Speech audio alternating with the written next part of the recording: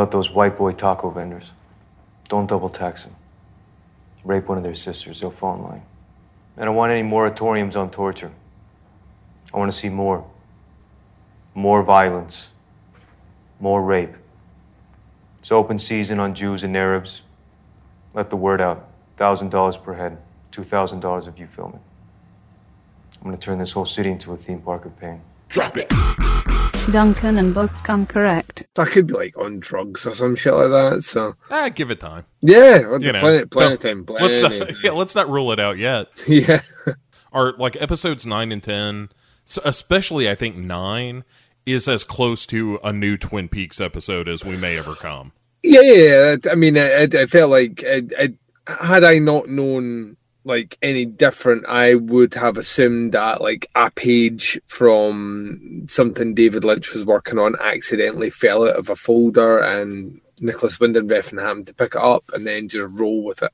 Because that's genuinely what I felt like. I was like, this is all over the fucking place. Yeah. But in a good way. A good way. Yeah, all right, we'll get to it. Ladies and gentlemen. Oh dear. Yeah, that's right. Caught you off guard. I'm like a viper, Duncan. When you least expect it, I strike. That's right, like a podcast ninja. Yeah, exactly.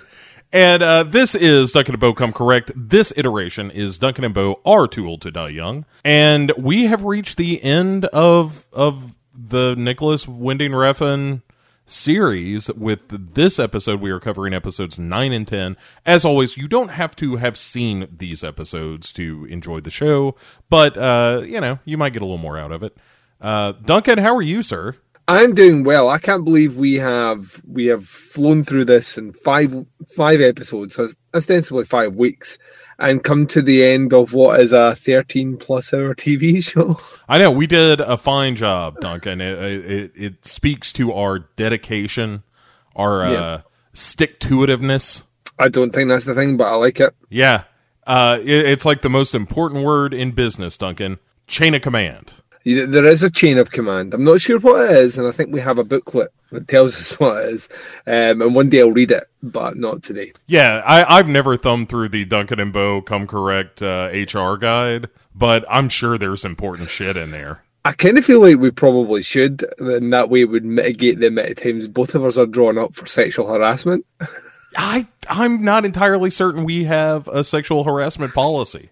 I think that in itself speaks volumes. Yeah, that's never come up. I mean, it's come up, Duncan, but harassment has never come up. No. Before we launch into this final pair of episodes, what we like to do here on the show is we like to begin with what we've been watching, good and bad. And Duncan, I am all ears, save for the rest of my body, about what you might have to bring to the table. So what have you been watching, good and bad? Well, I think I said on the last episode that there was an unlimited screening, a secret screening in the UK, and I would have put down cold hard cash that was Tarantino. And was it, in fact, Tarantino? No, I would have lost cold hard cash if I'd done that, and that's why I'm not Instead, a gambler. It was warm, runny poop. What was it, Duncan? Out of nowhere, and ahead of schedule, considering this movie's debuting at Fright Fest next week, Cineworld in the UK, for their unlimited subscribers and the secret screening, just dropped Aja's Crawl. Oh, yeah, I haven't seen it yet. How was it? Really fucking good. You're going to have a lot of fun with that movie. That's what I keep hearing. It's just one of those that, like, every time I've gone to the theater, it's been something else. And I might go see that, my next days off. I keep hearing that it's a lot of fun and kind of gory and exciting. Oh yeah, he nailed exactly what a giant crocodile movie should be. Like he hit that spot on. I don't know why I'm surprised about that. Obviously, he did Piranha and stuff, but in general, I have always there have been some blips, but I've kind of been pro Aja for pretty much all his career. So he's back with a vengeance and he's doing what he does best. And yeah, it's real fucking good. The combination of him and Sam Raimi in the background doing all the financing and production, that's a really good combination. And they need to make more movies. So. Sam Raimi, of course, producer of 2015's Poltergeist. Yes. Every now and again, you need a good director, though. Yeah, sure. But in fairness, Gil Keane, the guy who directed that Poltergeist remake / sequel, did Monster House, which was good. Yeah. I don't know what I'd like. Let's be honest, that movie shouldn't have happened. Everyone that was working on it knew it shouldn't have happened, yet it still happened. So at some point, you have to be like, at what point can we stop pointing fingers and just admit we all fucked up? Right. Well, you know what I mean, I was talking about this actually. The reason I that's fresh on my mind. That's going to be an episode of the new season of Pick Six Movies, and that is a movie I have seen probably 3 times now. And and if you give me a week and ask me again if I've seen it, I'll tell you no. It is incredibly forgettable as a film. In fact, I think what they do at the end of that movie is they give you one of them Men in Black flashes. Yeah. Where you totally forget the past 90 minutes and you're like, oh, they're remaking Poltergeist with Sam Rockwell? That sounds good. Yeah, that sounds like a great idea. Sam Rockwell will bring a level of legitimacy to this movie. Right. As he does with most things. But so that's your good, I assume, is the Crawl. Yeah, I really, really enjoyed it. I thought the casting was really good. It's very hokey, but it knows it's hokey. Yeah. And at the same time, it really delivered some vicious gators. I was really, really happy with that. And yeah, across the board, just when we went to say it was me, the Baz, and our pal Dave, and we were all still guessing right to the last minute what the movie was. And as soon as Crawl came up on the screen, I was like, yes! Fucking totally pumped. And then about 20 folk left as soon as the first person died, because they're not horror fans, Bo.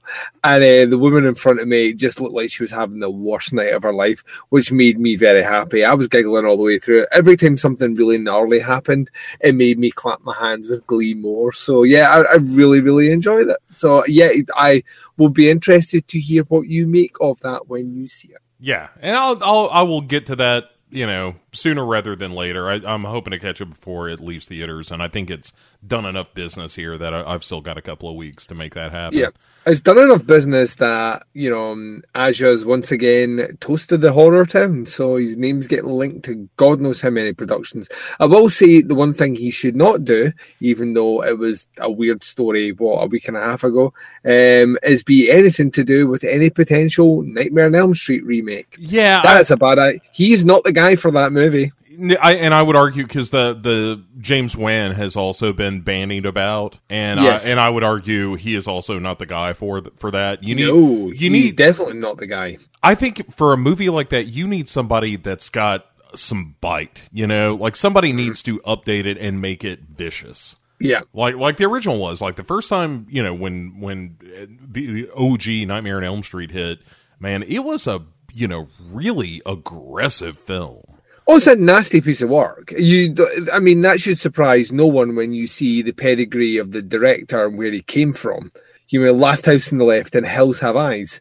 You see that director's now doing a movie about a slasher killer that can kill you in your dreams, and it's a nasty movie. Yes, of course it is. Yeah. Hey, did you see anything stinky? Not bad, but I have now seen the Avengers Endgame movie. Yeah, okay. It was all right. I think it's overly long. By the whole last half an hour of that movie could easily be chopped out. It's kind of like the Wonder Years, it's like a Wonder Years ending. Please go on. Yeah, and on and on and on. And that was my problem. You know what I mean? Oh, right, let's have a funeral, and now let's do this. Now let's do this. And what happens to this guy? And what happens to this guy? And I understand they have to hand the baton off to someone else to carry forward the next 20 million years of superhero movies. But there was huge bits that I just found myself thinking, for all the cleverness of these movies, this is really lazy writing. If half the world's population is gone, right? And the world's population is what are we up to now? 5-6 billion, something like that. Right, so there's 2.5 billion people on the planet. Every scene of the planet Earth post that, no one's on the streets, no one exists. You see no one. there's no cars driving.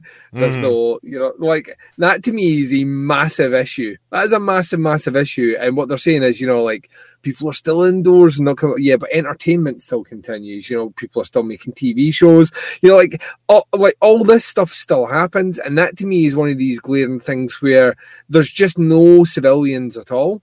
And as a result of that, once again, I'm back on that's one of the big conceits with a lot of these movies is that as soon as shit hits the fan, there are no people there. So I didn't particularly like that.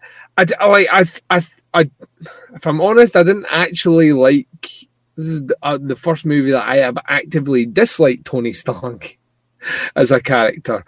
Whilst I understood quite a lot of his motivations, there's only so much of that, right? They're not him and Captain America don't like each other because they feel betrayed by each other, and you know, one's smarter than the other, right? And now they're kind of making up, and now they don't like each other again, and now and it's like it's been every movie for like the last 4 movies, and I'm getting to a stage where I'm like, this is kind of boring. But I thought there were things that they did that were really, really good. So I really enjoyed what they did with Thor. I thought that was making him the dude was fucking hilarious. That's real good stuff. Yeah. That is genius writing. The stuff with the Hulk as well, really enjoyed that. Like really, really enjoyed that. But yeah, overall, I thought it was a CGI shitfest at the end, which I knew it was going to be, and that shit will age horribly within 10 years.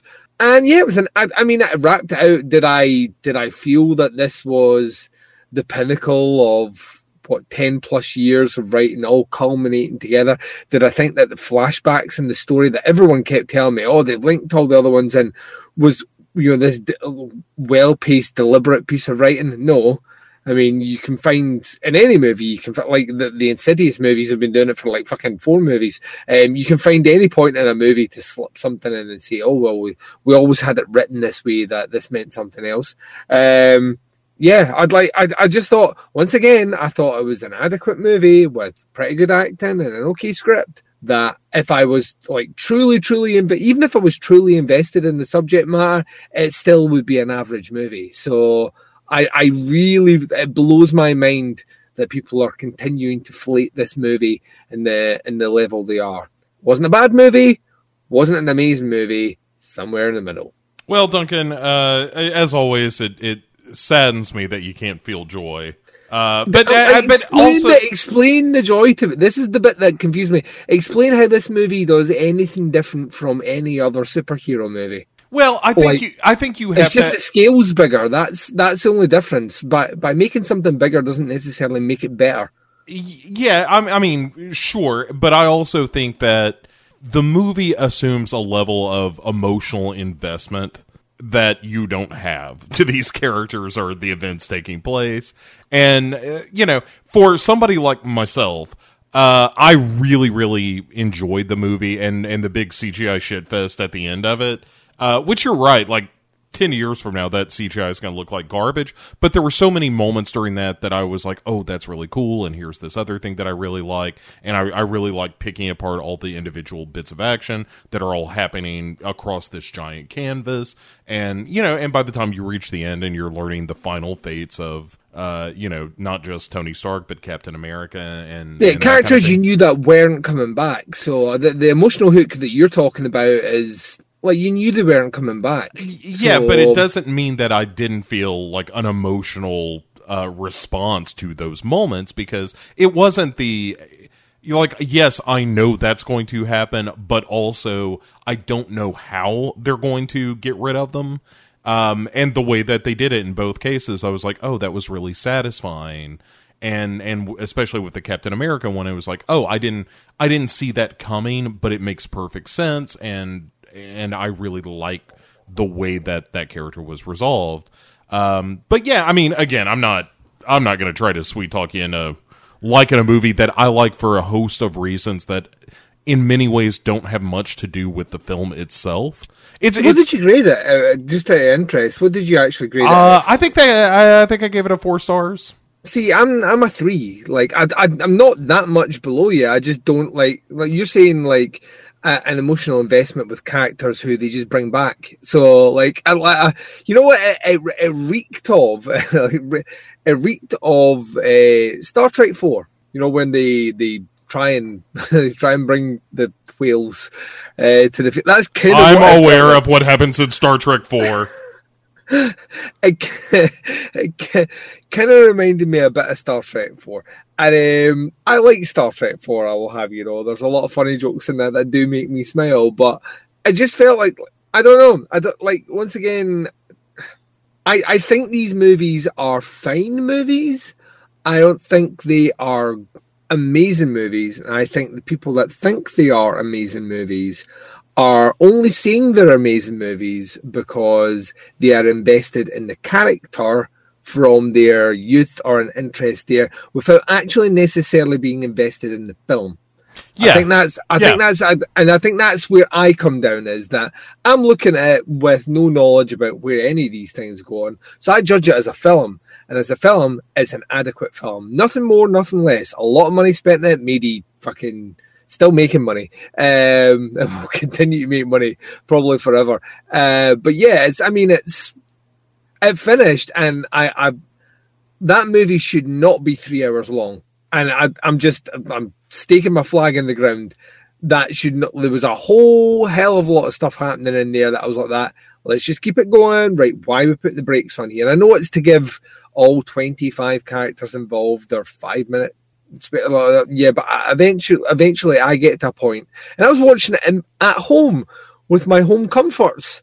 When I was, you know what I mean? Like, it shouldn't feel like a, but I would never have lasted through that in the cinema. My legs would have started twitching. I would have got antsy. I would have been up and about in parts far too long. And the fact that there's another version which has more stuff in it, why? Like, what did you skip over? Like, you know what I mean? What story did you not tell? So yeah, that's my thought. And incidentally, I am not impressed that the new It movie that's coming out is 2 3/4 hours long. Like that movie should not be unless it's stacked from front to end with some of the best shit I've ever seen. That second installment of it should not be 2 3/4 hours long. No way, for a popcorn horror movie. Nope. Yeah, thumbs down. Yeah, I mean, we'll see how it all goes, but you know, I'm always of the Roger Ebert opinion of. No movie that you're enjoying can be too long, and no movie that you don't like can be too short. And you know, just to wrap up the Avengers conversation, another thing I'm sure I've said before on this show is, like, your reaction to the Avengers movies is my reaction to modern Star Wars movies, where I'm like, I don't have any investment in this, so I just look at them as movies. And so it's weird that something like The Last Jedi, that a lot of fans really derided, and I was like, oh, this is the best one so far. Oh, but I see there's a difference. So I view those movies exactly the same way, and The Last Jedi is my favourite of any of the incarnations since it came back. Yeah. So, like, I when I go and see a movie, I judge it as a movie. I don't walk in there, watch a movie, and go, well, it's my favourite. Like, if that was the case when I went to see, like, you're a lot like me in this respect. Like, when I went to see the Friday the 13th remake, it's my favourite on-screen horror character of all time.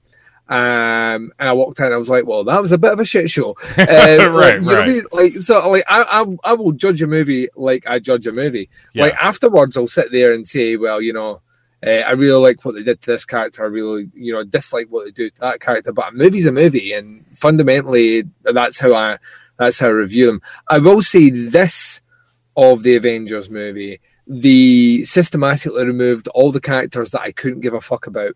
So that bodes well for me moving forward with them. Yeah, I'm real curious what they do with the new Doctor Strange movie.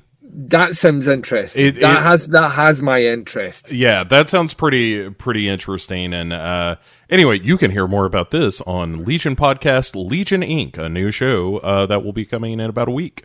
Oh, interesting. Yeah, specific to the Legion podcast feed. And it's myself and Jason Gray, who is much smarter about comic books, talking about comic book shit. It's always good to have someone smarter than you on a show. It's not hard. That's my blessing. Is that you swing a cat and you're liable to find somebody smarter than me. I'm not saying that's why I'm here, though. I mean, this is a special case. I feel like you and I are about on the same level, which is just a couple of dipshits. Right, what about you? Like, I've just commanded an entire chat of good and bad. What have you watched? What's been your good? What's been your bad? Okay, I'll give you the bad, which isn't really that bad. I think it's probably. I think I've been spoiled recently. I don't think we're seeing much bad. But I watched the Alita Battle Angel. I liked that movie. I liked it. I thought it felt rushed to me. I wish there had been more room for that movie to breathe and explore the world a little bit. Uh-huh. And especially in the last act, it was just like, oh, it's over? Okay. I don't know. And I also am not crazy about movies that set themselves up for a non-guaranteed sequel. And you mean like the show we're about to talk about? Yes, exactly like the show we're about to talk about. But I think that I thought it was good. I thought there was a lot I liked about it, and I think most of my disappointment in the movie stems from the fact that I just wanted it to be a little bigger. I kind of mean in terms of just exploring the characters a little bit more, exploring the world a little bit more, exploring, this other world that hovered above them a little bit more, to give me a little bit more of all of that stuff. And I understand that, hey, you got to tell a story within the, roughly 2 hours. It's just, I felt like they were trying to present too many threads that were never going to pay off in this one movie. Do you think that they have a guaranteed sequel on their hands just because the pedigree of who's involved? I think that was part of it. I think also the fact that, it's like, hey, we're doing this crazy big action movie that is about this android girl, and the political climate is kind of right for this movie because it's very empowering. Also, the movie is good. I mean, there's no getting around that, and I think that can also create a lot of sort of a feedback loop within a production company where they're like, hey, not only is this the right time to put this movie out, we're actually putting out a movie that has some quality to it. Yeah. And so why wouldn't we be confident that people, even if the first weekend isn't gangbusters, maybe word of mouth is going to keep it, like, put some legs under it.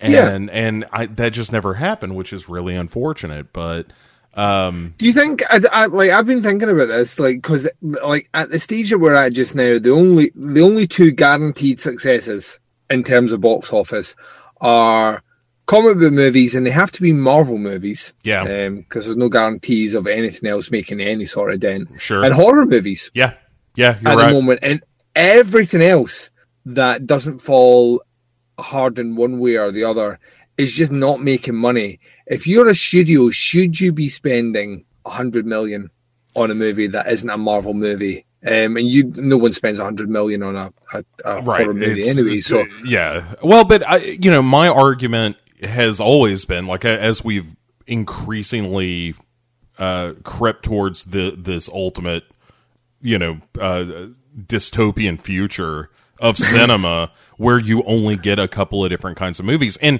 like I said, I'm in the bag for these Marvel movies. I love them, but I also don't want that to be the only thing there is to go see at the theater. Mm-hmm. And I think that's a problem. I think that you need, this gets into a larger conversation, but I also think that the death of the auteur director is also part and parcel of this, that because you're not making movies for 20, 30, 40 million dollars and sort of putting, 3 or 4 of those out there as opposed to one giant comic book movie, that that's sort of gone hand in hand, where I don't know where the chicken and the egg is on this, of like, oh, there aren't like clever visionary filmmakers making their own movies that draw people to the theater, because where else are you going to see a movie like this? Yeah, I think but that's what excites me about. That's why whenever the conversation about Netflix or Amazon comes up, that, I'm just like, I don't know what you're complaining about, because like they appear to be wooing the auteur directors over. Right, but that means they're not in theaters anymore. It does, but I think that maybe is a byproduct of the very thing that you're saying, that people like, there's a sea change in how people consume media, and there's a sea change of what people want to go and see. People, like, cinema is so expensive now that people want to go and see like movies with bells and whistles on them and loud and actiony or terrifying. Yeah. They don't want to go and see the, 2.5 hour, Picasso movie.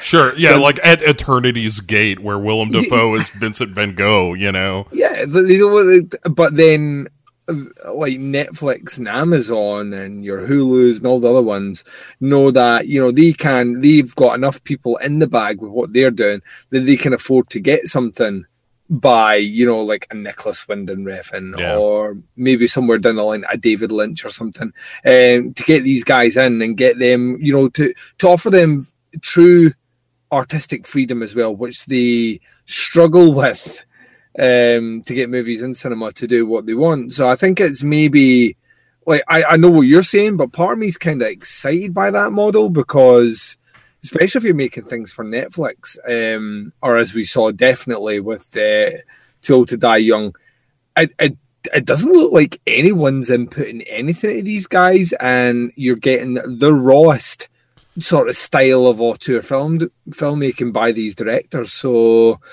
first it take it away with the one hand, but it is giving us back some really interesting stuff. I think it just speaks to the times that were there. Sure. I mean, superhero movies will eventually plateau. Everything plateaus. Right. The taste will eventually change, and the superhero movie will be replaced with something else. And there could be another like 1970s somewhere in our future where, it's just all these auteur directors doing these unique films. Yeah. That's not where we are now. And, the other thing that has changed culturally is that people have become terrible.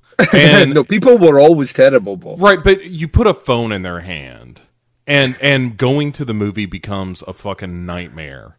Where it's just like, will you just stop texting for 2 seconds and watch the fucking movie you paid to see? And that is one of the things that I go back and forth with, because I remember, going to the theater as a kid, and it was as close to a religious experience as I ever had. Mm-hmm. It was truly magical seeing stuff like, Ghostbusters in the theater 3 times in a row and shit like that, and seeing it with an audience that was excited about being there. And it feels now like people go to the movies and they treat it like their living room, because they're so used to watching movies like this in their living room. And not and not creating that space where it's like, no, this is a place where we all come together to experience this thing, and that is the experience you should be having, not the constant distraction of a phone in your hand or whatever. And so it's a bummer, because as much as I love to go to the movies, I don't really like to go to the movies. And that's unfortunate. It's it's a very get out of my lawn thing to say, but it really does bother me that there was a time when going to the movies felt like an occasion, and now I still treat it like an occasion, but I seem to be the only one in the theater that does so. It's just the occasion's changed. That's all it is. Like right, but when you've got your fucking phone out. When you've got your fucking phone, out, what you're creating this point of distraction, this light, this beacon that is calling the attention. It's like, I didn't come to this movie to see your phone light up in your lap. Oh, I completely understand that. I just that's how the world is, though. I think you can try and rage against the machine on these sort of things, or you can, like, you're doing the right thing. You're like, that's not a pleasant experience, I'll just recreate it at home. Right. You know what I mean? Yeah. And I've got a perfect analog to it. You think about, had this happened before all this equipment was readily available and, cheaper than it's ever been to do that, you'd be fucked. But you Yeah. are afforded the opportunity now that you can kind of rectify things, and it might not be exactly the same experience. I would argue in a lot of respects the experience you'll have will be a better one, because there will be no one there who can potentially annoy you. You can be more comfortable yourself. So I think there's that, but you do lose. There are certain genres of movies which benefit from crowds, and horror movies in particular are one of them. There's a cathartic experience you get when you can, even if it doesn't scare you, vicariously live through someone's shrieks and yells. I mean, there's a buzz that comes off that you just won't get anymore. But like kids today, and this is me doing my get off my lawn speech, kids today, that's the multitask in a weird way where they're being bombarded with absolutely everything, and that's how life is. I don't think they give anything 100% of their attention at all. Everything's like versions or percentages of different strokes of attention. So that, that's just how they are. They can't switch that off. It's very difficult for them. There are theatre chains out there, like when I was over in Virginia, going to the Alamo Draft House was a fucking amazing experience. So there are cinemas that are catching on to that kind of, remember a simpler time? They are capturing that sort of idea, but yeah, your standard flair kind of Cineplex, you're just gonna have to suck it up, Bo. Hey, can I tell you my good movie though? Oh, of course you can. What was your good movie? So I went to the theater to see Once Upon a Time in Hollywood. Now it's out next week in the UK, and I'm excited because everyone that I know from the horror world has really dug it. Everyone else has strong opinions on Quentin Tarantino, and not the movie apparently, but Quentin Tarantino, which is like just tell me how the movie is. That's all I need to know. And also, fuck that. Like Quentin Tarantino is one of the few filmmakers actually making movies, you know, that are unusual, and when you watch them, nobody else could have made this movie but Quentin Tarantino. He's making spectacles, Bo. Right, and he's not like a Polanski raping kids or shit. He's just, he's got a foot fetish, and he's a little weird, but what are you going to do? You know? So, yeah, just leave the guy alone. Let him make movies. Quit harassing him so he'll keep doing it. But, all right, so let me... obviously, I'm not going to spoil anything because you haven't seen it yet, but I will say it is a delight of a movie. It is very Tarantino. It is him really just wallowing in a period of filmmaking that he clearly loves and has recreated incredibly faithfully. Brad Pitt he's just playing Robert Redford in the movie. And I'm fine with that. Right, and it's fucking amazing. There is a scene with him feeding his dog that is one of the best scenes I've seen in a movie this year, as silly as that sounds. And Leonardo DiCaprio, who is an actor I don't necessarily care for all that much, but I like him in this a whole lot. I liked him in What's Eating Gilbert Grape, and I thought he was kind of fine in everything else until now. And I'm like, oh yeah, he is pretty good. I forgot. Like, even Catch Me If You Can is a movie that I really like, but I wish somebody else was in it. I really like him in The Departed. He's fine in The Departed, but again, I wish that were a different actor, and I would like it more. Anyway, that's not the point. Once Upon a Time in Hollywood is fucking great. It is surprising. It is it's a beautiful movie to look at. The music, of course, is great because it's Tarantino. It was shot on 35 millimeter, so it has that actual film quality to it that makes it just look kind of rich and deep. And it's just like it's everything you want. I loved Hateful Eight. And I would say Hateful Eight I prefer because it's a little bit darker of a movie. And I would say that's one thing about Once Upon a Time in Hollywood. It's a strangely optimistic film. It is a really a really cheery movie at the end of the day. And despite the fact that, you're dealing with sort of these Manson family characters and so forth, that is not the point of the movie.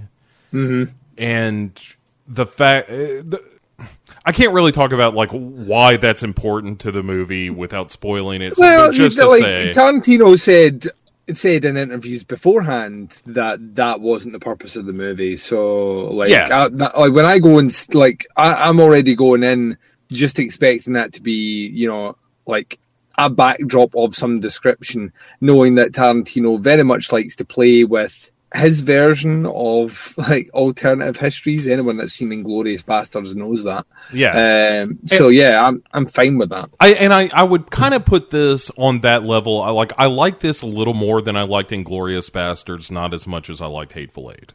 But it's in the ballpark. I mean, it's as good. So it's no as Jackie Brown is what you're telling me, because that's my favorite. I haven't. love It's Jackie been a Brown. long time since I've seen Jackie Brown. Like my favorite is the Kill Bill pairing. I think Kill Bill It's real- 1 and 2 it's real good. Like to me that is just, you know, like the apex of cinema. Is like you're doing this crazy good action movie, but it's just so stylized and beautiful. And anyway, love those films. But, you know, like if you're a Tarantino fan or just if you're just a movie fan, you can make an argument for any of his movies being your favorite. Oh yeah, definitely. And that's what makes him such an interesting filmmaker is like you said about Jackie Brown. Like you catch me after seeing Jackie Brown on a fresh viewing, and I might tell you that's his best movie. And Yeah, you need to go back and revisit that if you haven't, by the way. That movie yeah. is a pure fucking joy. It's incredible. and likewise, you give me a couple more viewings of Once Upon a Time in Hollywood. That may be there as well. I could really change my tune on it. Like I already really, really like the movie.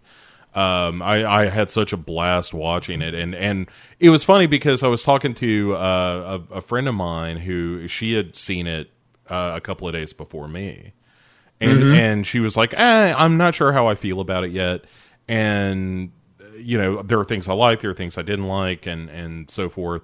And then coming out of the movie, and I was sort of trading text with her in the theater, of course, so I could distract the other film goers. But I was trading text with her, and I was saying, you know, here's what I think this movie is about, and here's why I think this thing happened in this order, and why this character was in the movie. And as I was explaining what my feelings were about the movie, I started to like the movie more because in the description of what I thought was interesting, I realized just how clever it really was, and how much of a big puppy dog of a movie it really was. And yeah, I think it's his most joyous film. It is such a celebration of cinema and of a lost time in Hollywood and that kind of thing. Like I said, I think it's truly one of my biggest complaint is it feels kind of lightweight because of that, because of how friendly and cheery the movie is. Which is interesting to say. Like, don't get me wrong, there is still violent shit in this movie. Well, it's Tarantino, so. Right, and it's going to be one of those things where, like, you know, things will turn on a dime, and all of a sudden you're in this scene that is full of gruesome imagery, but it's also funny and silly and, you know, all those things. But I do think it's a really...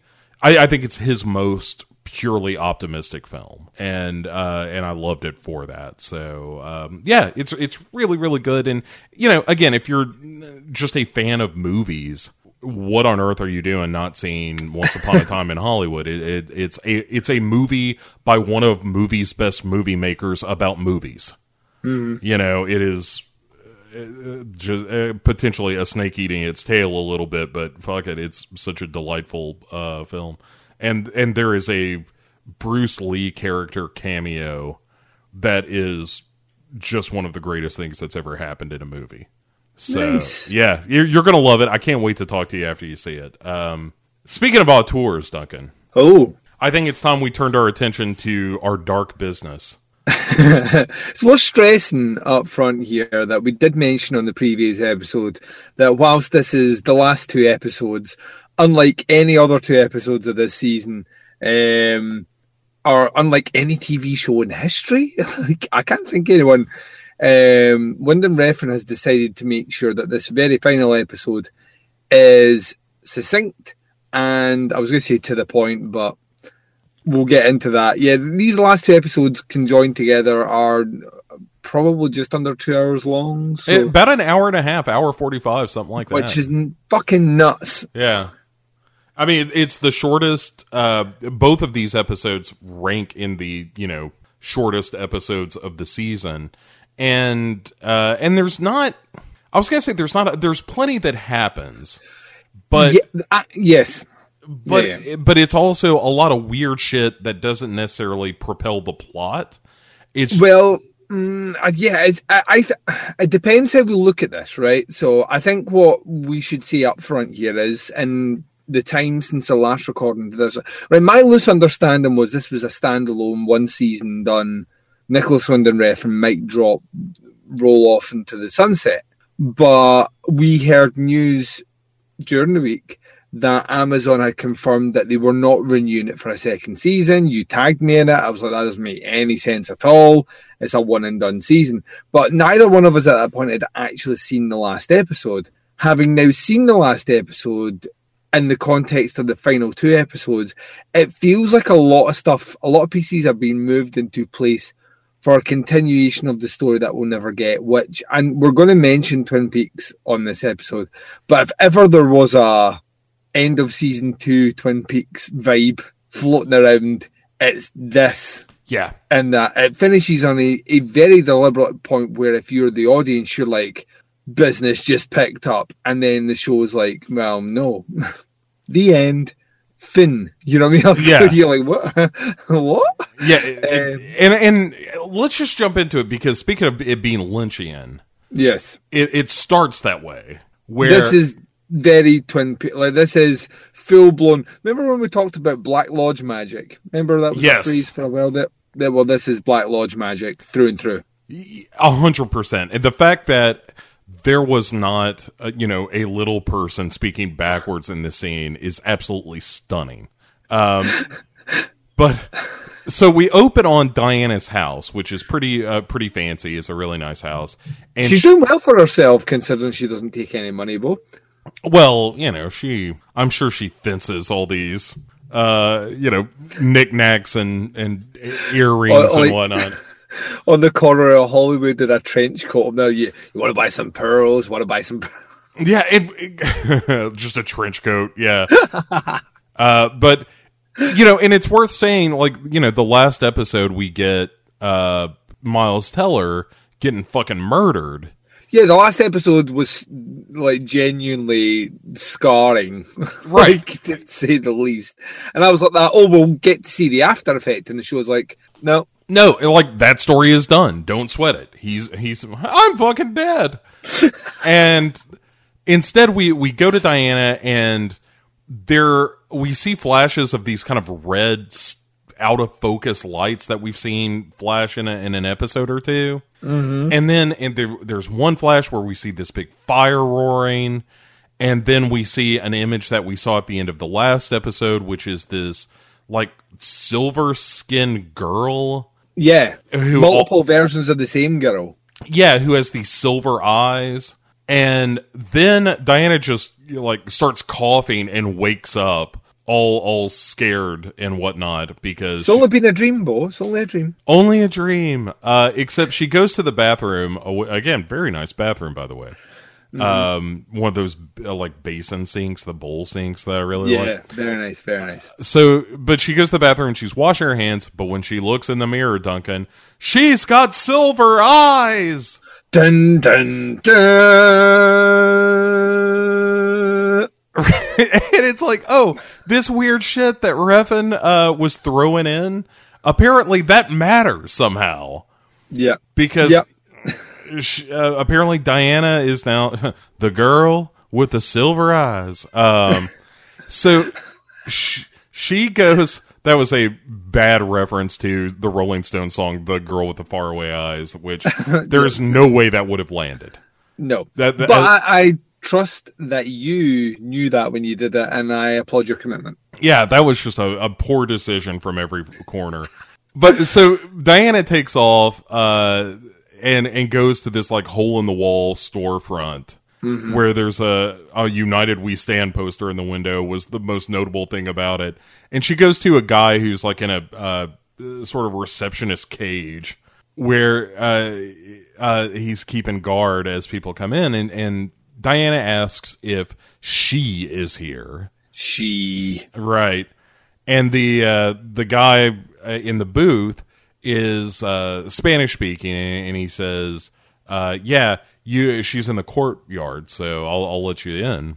And so Diana goes through this shop into this little courtyard behind this building, and there is this hooded lady just sitting around being creepy. Yeah. I love like the boldness to just introduce more characters. Right, yeah. Hey, we're about to wrap this up, but by the way, here's our log lady of two twin to die peaks. Oh my god! Like then it's a total King Willie moment as well. Yeah, you know what I mean. It's a total about the one who'll be doing the killings. You know what I mean? It's like, what the fuck are we doing here? And like she walks in and she's like, I woke up like this. Yeah, and she's like, that's a bad case of silver eye. Right, like did you like poop and then rub your eyes? Like, what happened? What led to this? Yeah, and like, but to me, what was really interesting about this is, like, we spoke about this, like, her as a character through this, you know, she communes with spirits and all the rest, but we've always had this inclination that maybe that wasn't the case. Maybe it was this opportunistic thing of, well, I need someone to do my killings for me, so I will manipulate these people by, you know, maybe potentially, like, there was no hard evidence of the ability to speak to people in a different dimension or on a different plane of existence or anything. We were just going with her word. Now, all that's true. Like, everything's true. And I'm like, oh, whoa. Right. You know, the hooded lady is like, the owls are flying. Yeah, it is 100% Black Lodge shit. It totally is. They're not what they seem, Bo. They're not what they seem. Right. Then she gives the lady a trinket, much like she receives, which I thought was interesting. And then after revealing that she's got a case of the silver eyes, you said, the hooded lady is like, well, what did you see? Was it anything different? And she was like, well, no, not really. It was more of the same. It's eruptions of violence and death. And at the center of it, though, is a woman. Yeah, and I was like, right. It's like, holy shit, the thing that, you know, we realized at the end of the last episode, because we're not, you know, prognosticators or anything, but the one thing that makes sense that these two women are going to end up together, it's like, holy shit, we are not only headed that way, we are now giving Diana visions of Yaritza. And Diana says she doesn't know who it is, and that she asked the beings for help. And she says, but they're gone now. Ever since I woke up with the silver eyes, they're gone. And the hooded lady is like, look, bitch, you need to figure out what they wanted you to see. Otherwise, ain't no coming back from the silver eyes. That's right. Stop being a basic bish. And Diana is just like, I want my eyes back. Give me back my eyes. And where we're going, we don't need eyes to see. That's all that this show is lacking, is a Sam Neill to show up and be a you know, representative, the ambassador from hell. Yeah, why Sam Neill never worked with either Nicholas Winding Refn or fucking David Lynch? That feels like a misstep somewhere. Right. I mean, God bless him for getting in the Taika Waititi camp, because that guy just makes nothing but joyous movies. But I agree. We need to see him in. Oh my God! What if? Just hear me out. There's Twin Peaks season 4, episode 1. Kyle MacLachlan falls asleep and he wakes up as Sam Neill. I can't. My brain couldn't even process that, Bo. It'd be all over. Yeah, I would skeet so hard my teeth would fall out. You would actually like cum your molars. Yeah, that would be painful. That much protein and calcium depleting from my body and my ejaculate would ruin my teeth. What if you just came yourself inside out? he turned himself inside out by his dick hole. Sounds painful, but worth it. Yeah, absolutely worth it. You become like the altered states guy from, when William Hurt starts banging against the wall at the end, and there's that one that's all veins and red. Mm-hmm. That's what you look like. That's a guy who saw Kyle MacLachlan go to sleep and wake up as Sam Neill. Yeah. I have seen the cauldron of creation, and it is Kyle MacLachlan waking up as Sam Neill. It's called the old switcheroo, Bo. The old switcheroo. The old lyncharoo. The lynch. Oh, the lyncharoo. I gave him the old lyncharoo. That's what happens when David Lynch skips out on a lunch tab. Or when someone spends a lot of money for David Lynch to write a sensible ending to a TV show, and he goes, fuck it. Right. We'll give you a few $1 million to wrap up Twin Peaks. You got it. I'm totally not doing that. Anyways. Operation Lyncharoo. Operation Lyncharoo. And then he just drops his hand over his forehead, wiggles his fingers as a woman does a dance with a flower in her lapel. Yeah. Man, I need to watch Firewalk with Me again. It's so good, Bo. Good. I've referenced it in just my walking around time way too much lately. It's like, all right, well, that just tells me it's time. You need to get out of your system. I do. I gotta have the Lynch purge. Gotta go on the Lynch diet. Nothing but cigarettes, coffee, and weird movies. Weird movies. Anyway, so back in to Silver to Die Eyes. This hooded lady and Diana are like surrounded by candles, and there's like this dude performing. The dude from the booth is performing this like Santeria style ritual, and he gives her either a communion wafer or a tab of acid. Either one is possible, and both are acceptable, and both would make just as much sense. He puts these crazy jewel eyes over her eyes, like when Johnny Depp had painted eyes in that Pirates of the Caribbean sequel. Ah, yes. Except these are jewels and treasure and treasure. Probably worth a lot of money. And they were, quite frankly, probably given to either Diana or this hooded woman as payment for murder.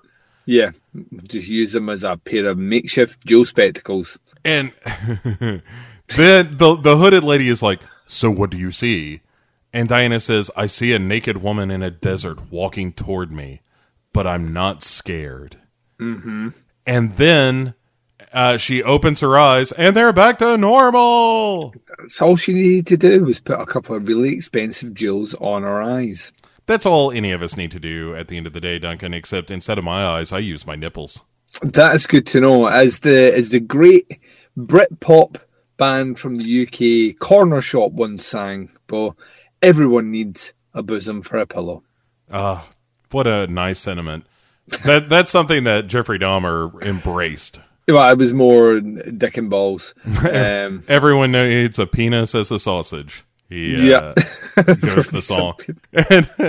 And it turns out Diana can hear the beans again as well. Yeah, they were like, yo, bish. I don't know why I'm saying bish a lot. I like it, though. Yeah, it's funny. He's like, hey, yo, Diana, take this soda, bish. And that's the first time I've ever used that word. And it felt dirty. And you'll use it a lot now. Once you've said it once, you've opened the floodgates to multiple abuses of the term bish. Bish is like the tattoo of vocabulary. Once you use it once, it's just you're hungry for your next opportunity. Oh yeah. Yeah, you find a way. Life finds a way. Life bish finds a way. But anyway, so after he gives her a soda, the hooded lady is like, now we wait. And Diana says, yes, I'll wait until she finds me. Yeah, and I'm like that. Oh, this show's going to end up with these characters meeting up. Woo! Oh, it's going to be so good, Duncan. Calm down. And then, hard cut to Yuritsa doing her makeup as to tell us, like, oh, 100% this is who Diana's having visions of. Mm-hmm. Not that we needed that hint, but Jesus is waiting outside the front door. Oh, this is just... It gets... Every time you think we've reached a new level of deviancy, they go one step further. I mean, is the whip in the ass more deviant than this? No, I think this is. There's just something wrong about this, right? The whip in the ass, I can kind of understand, right? Like, some people have that kink, and that's cool.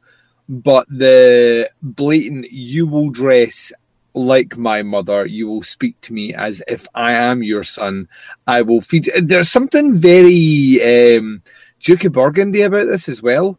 Right. And that, you know, like he tells her what to, like they speak in English so she can speak in Spanish back to him to tell him what he wants her to tell him to do. But yeah, I think this is the, like, of all the things they've done, this is the one that just gave me the creeps. And I think it's mostly down to the fact that he is blatantly wanting to sleep with his mother, who is no longer alive. But not only that, he wants to be his mother as well, which is kind of strange. Right. The psychological can of worms we open up for Jesus in this scene is really something.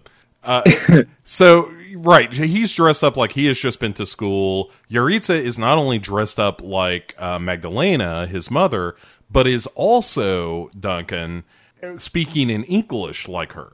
Yeah. And so she says, "Hi, boy, how was school?" And Jesus is like, I realize I did not have that on vibrate. Anyway, and then she says, Jesus is like, "It was okay, Mom." And you're like, yeah. Oh, no. Nope. And another thing I thought that was interesting is just the way the shot's framed as they're standing in the doorway, that she is taller than him in her heels in this scene. Like, it's very much like, she is absolutely the dominant person in this relationship. Of course, he's dressed like a school kid pretty much as well. And like he doesn't... Angus Young from AC/DC. No, minus cap. But he's not making eye contact. He's looking down at his shoes very sheepishly. And they go through the kitchen. And I'm like, that everything is wrong. Let's stop this. Is anyone going to address what happened to poor Martin? And the show's like, no, we're not going to do that. Right, that business is concluded.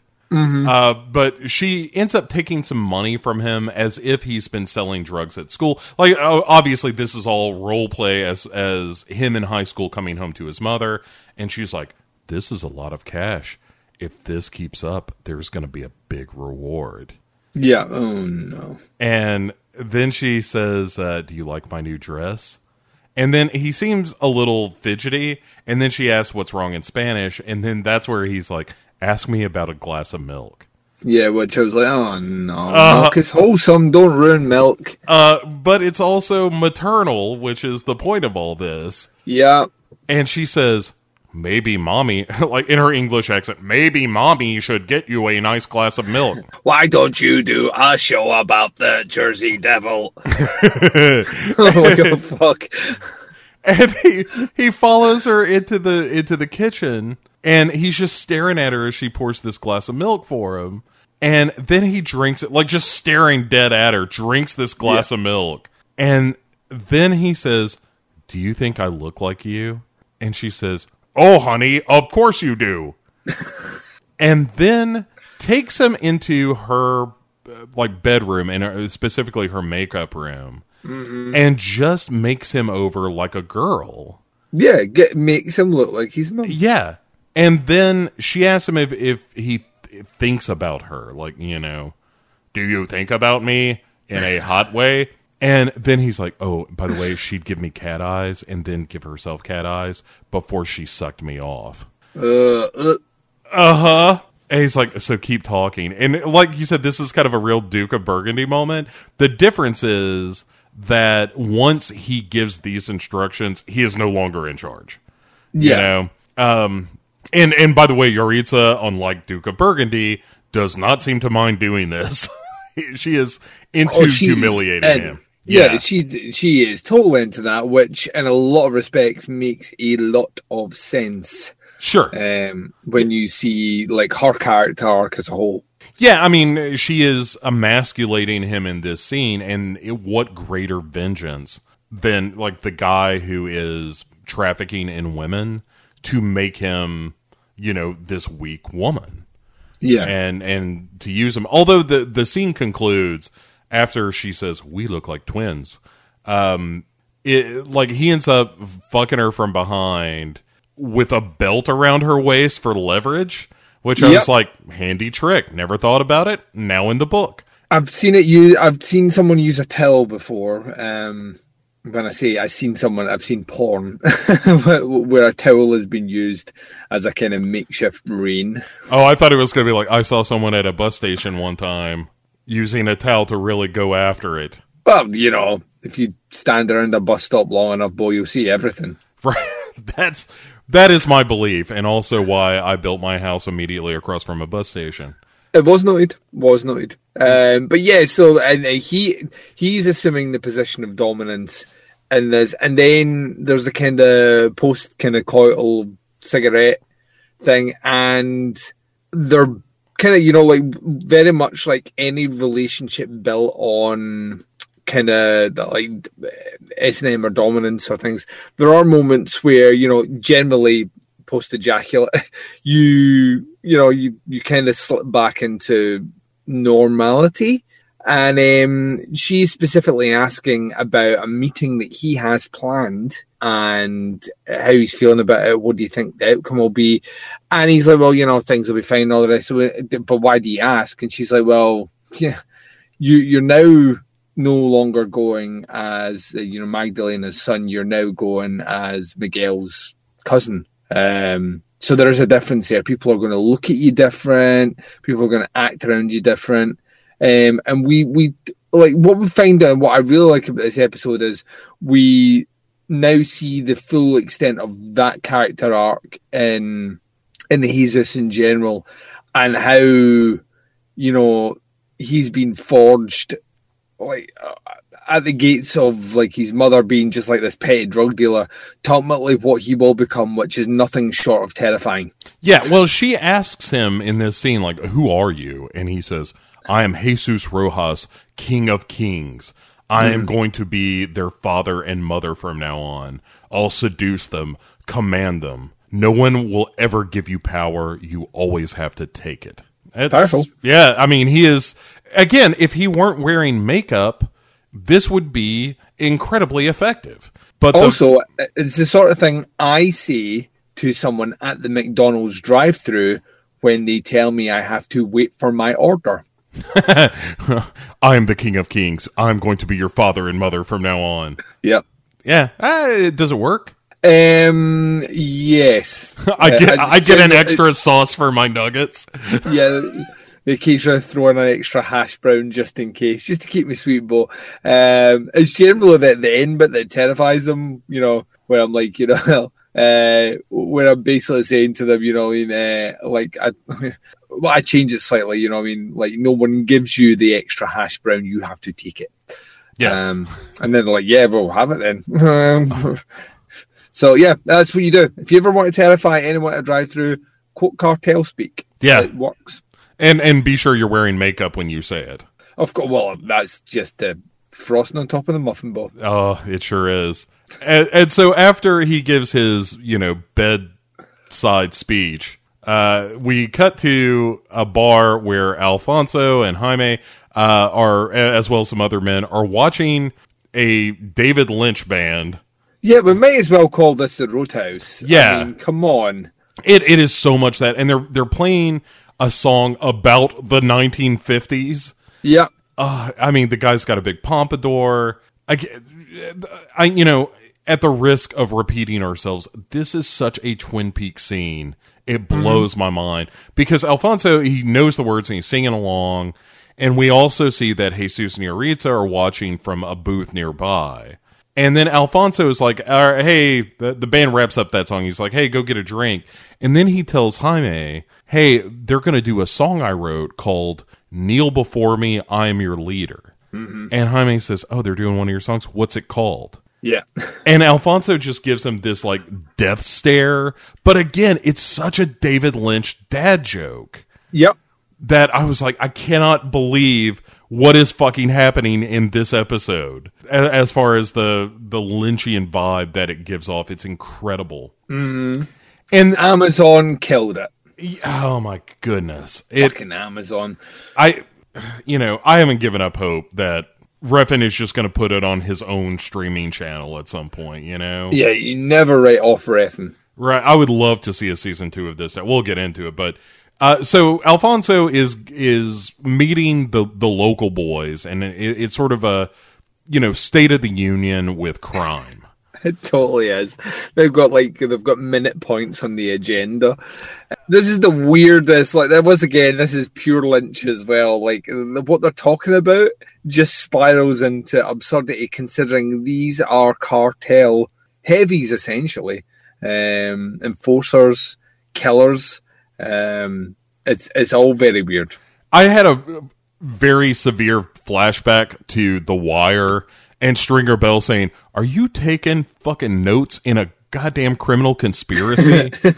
But that you're right. That's what's happening. They're just taking notes, and the business on the table is hipsters, white guys are popping up in these taco vans, ruining the authentic Mexican taco van experience.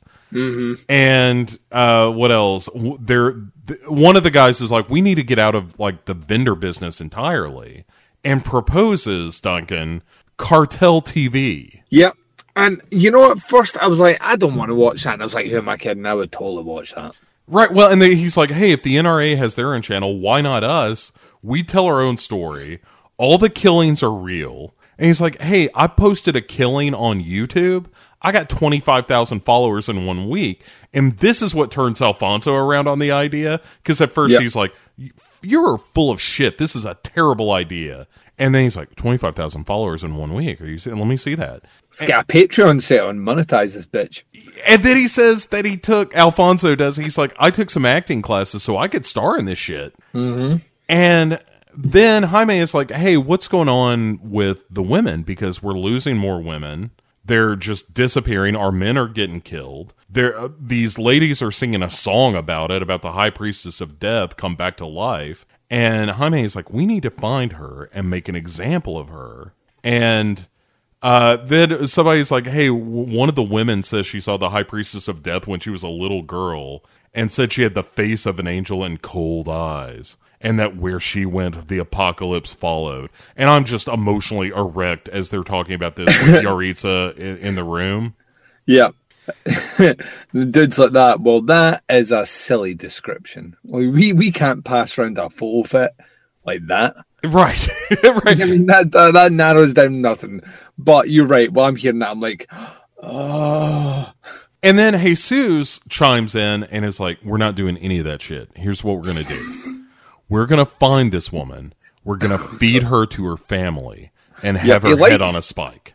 He does like the whole, I will make them suffer for a long time and then body parts pass to family members. Seems to be his go-to. Like, that's his default state. Yeah, that's only natural, Duncan. I mean, that's what I do with my enemies. When I was 14, there was a guy that stole one of my bikes, and I mailed his genitals to his great uncle. Who, by the way, they were not on great terms, so he kind of didn't care. Yeah, but that's because that was his great uncle's favourite part. Oh, that got dark really quick. As all great uncles are, they tend to be molesty. Yep, just a little bit. Molesty and testy. A little molesties in the testes. Oh, no. The brand new Duncan and Bo shirt. Hashtag molesties in the testes. Well, you were going to say the brand new Duncan and Bo show, and I was like, Bo, unless someone makes a TV show called Molesty in the Testes, we ain't doing that. We could twist it if it were called testicular molestation. I don't like the fact that we're talking about molesting our testicles and then you use the word twist. Right? the thought of that, like, sent a winch right up the left side of my body. Ugh. All right, fair enough. So, hey, speaking of molesties and the testes, Jesus is like, hey, you guys were talking about putting a moratorium on torture. Fuck that shit. I want more of it. And the way he puts it, I want more. Literally is what he says. He's like, I want more violence and rape. Yeah. And also open season on Jews and Arabs, he says. 1,000 a head, 2,000 if you film it. That's nuts. Yeah, well, he's what this is the new world order, Bo. Well, and he says he's going to turn this city into a theme park of pain. It's maybe my favorite line in the history of television. Yeah, it's really good. And he's like, you guys are all acting like a bunch of American bitches. We are Mexicans. He gives them this big speech about, where they came from and where they're going. And he was like, I'm giving you my vision of the future. In it, I am a god. And they're all like, so that's a no on the taco trucks? And speaking of God, Duncan. Yes. We cut over to Vigo. Who I thought had died. Yeah, I thought so as well. But in fact, he had just had a bad day. Yep. And he is... And you've had a bad day. And no, sorry. Oh, Duncan. Well, your partner got shot. He doesn't know that yet. Your lady's got silver eyes. Doesn't know that yet because they're back to being normal. This song is terrible. So your mum's about to die, and yeah, Cheers. She doesn't know who you are. But anyway, so we're kind of hearing his like inner monologue about if it's God's will to hate your enemies, because if you feel a sense of charity for the people that you love and care about, if that's God's will, then the feeling of hate that you have when it comes to your enemies isn't that as much a godly emotion as the charity. Mm-hmm. And as the camera slowly pulls back, as it always does in a Nicholas Winding Refn film, very slowly pulls back. We find that he is sitting at a kitchen table with his mother and a bunch of guns. Yeah. And as he continues, he's saying to himself, like, self-preservation is the highest law. And then he takes out his fake eye, and his mother, as played by Joanna Cassidy, picks up the fake eye, holds it toward her like it's looking at her or something. Mm-hmm. And then it looks like she eats it. That's what I thought, like a tasty grape. Right. And the music kind of swells, and then she leaves the table. And so he goes to look for her. He's like, Mom, did you take my eye? And she has gone to bed where she lay down and fucking died. Yeah, like a dog. Like a dog knows it's going to die, so it hides under the porch. Right. And so he finds his eye in her hand, and it was like, oh, she did a little magic trick or something. Yep, the old switcheroo. The old lyncharoo. Where somebody... the old lyncharoo is where somebody takes your fake eye and pretends to eat it, but instead has it in their hand. That's exactly what it is, and it will change again before this episode's out. Almost certainly. And then he presses her hand to his head, kind of like we've seen Diana do. Mm-hmm. And that's it. It's just like Vigo's mother is now dead.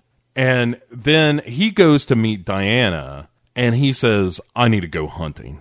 And she's like, soon, man, calm down.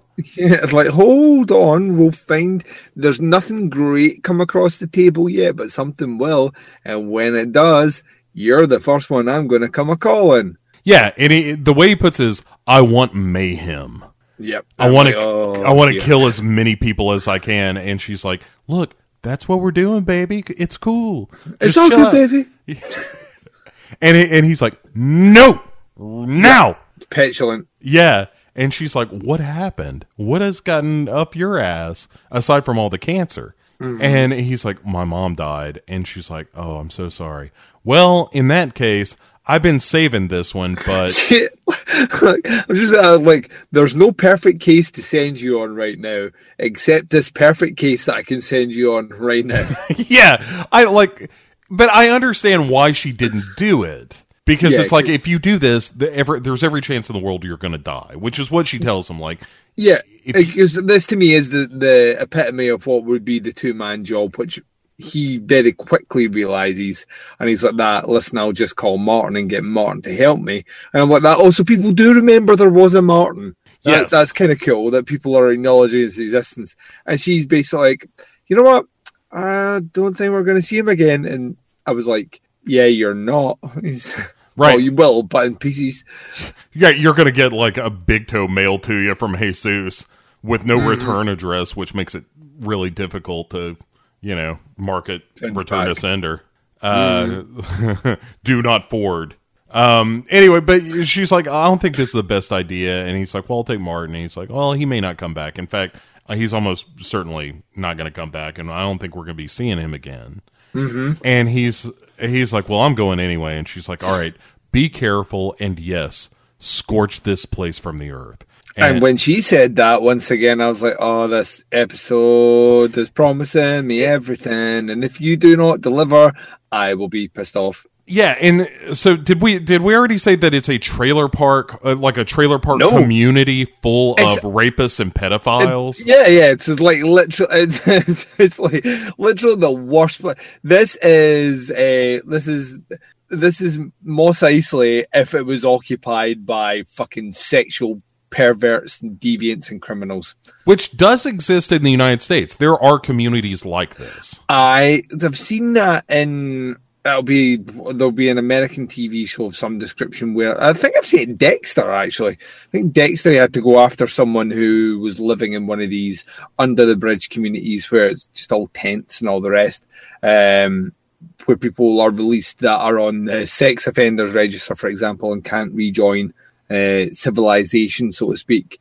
And so our buddy gets all ready to roll, gets his guns ready. And see, when you see scorch the earth, I'm like, that's a bold statement. And then, by God, does he not? This whole scene coming up is maybe one of my favorite things in the entire fucking run of this show. Oh, absolutely. And it's difficult to describe, but basically what happens is Vigo shows up kind of late night, early morning.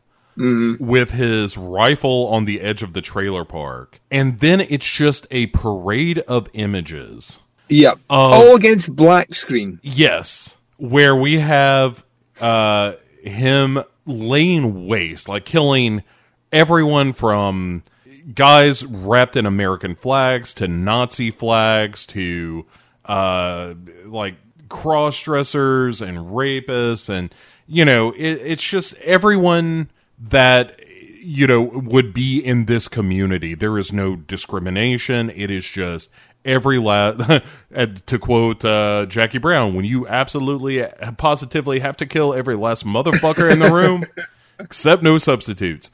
And it's like Bibles and money are flying around like slow motion as people are getting shot. The music is huge and orchestral. It's just, and it's visually, this is Wyndon Refn. Yes. Like, he has arrived. And did you note the hawk screech? There was Bo, let me tell you a little something right now. See, when the hawk screech happened, that is when I realized that me and you are gods. Yes. That we are brought forth on this earth. We will be the mothers and fathers of all. We are going to seduce everyone. And we will be the king of kings. Yep. And also that Nicholas Wyndon Refn 100% has listened to Duncan and Bo go to Twin Peaks. Yes, absolutely. It's unequivocal that he must have listened to it. It sounds like the same one too. It's the same fucking sound effect. I thought I had to rewind back because I was thinking it's such a glorious moment for John Hawke that when every time he was shooting someone, I was in my head going, "Cacao!" Yeah. And then the noise played and I was like, did the TV just respond to me? Yeah. Yeah.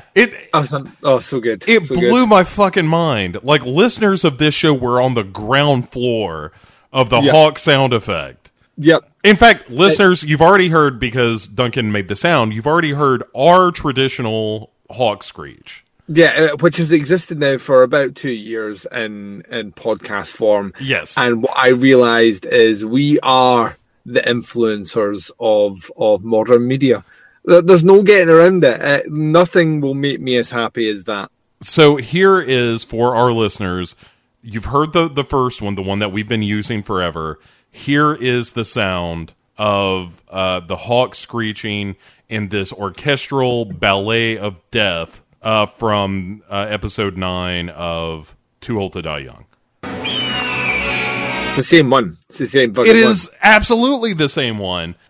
So I'm so proud of us. Wyndon Refn's a tea leaf. Yeah.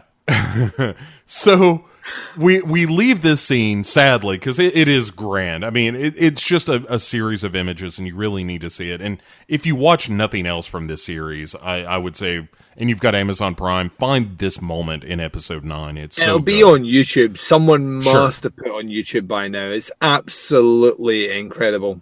And so Diana is now at a restaurant in a booth. Yeah. Like, everyone, like, remember when we...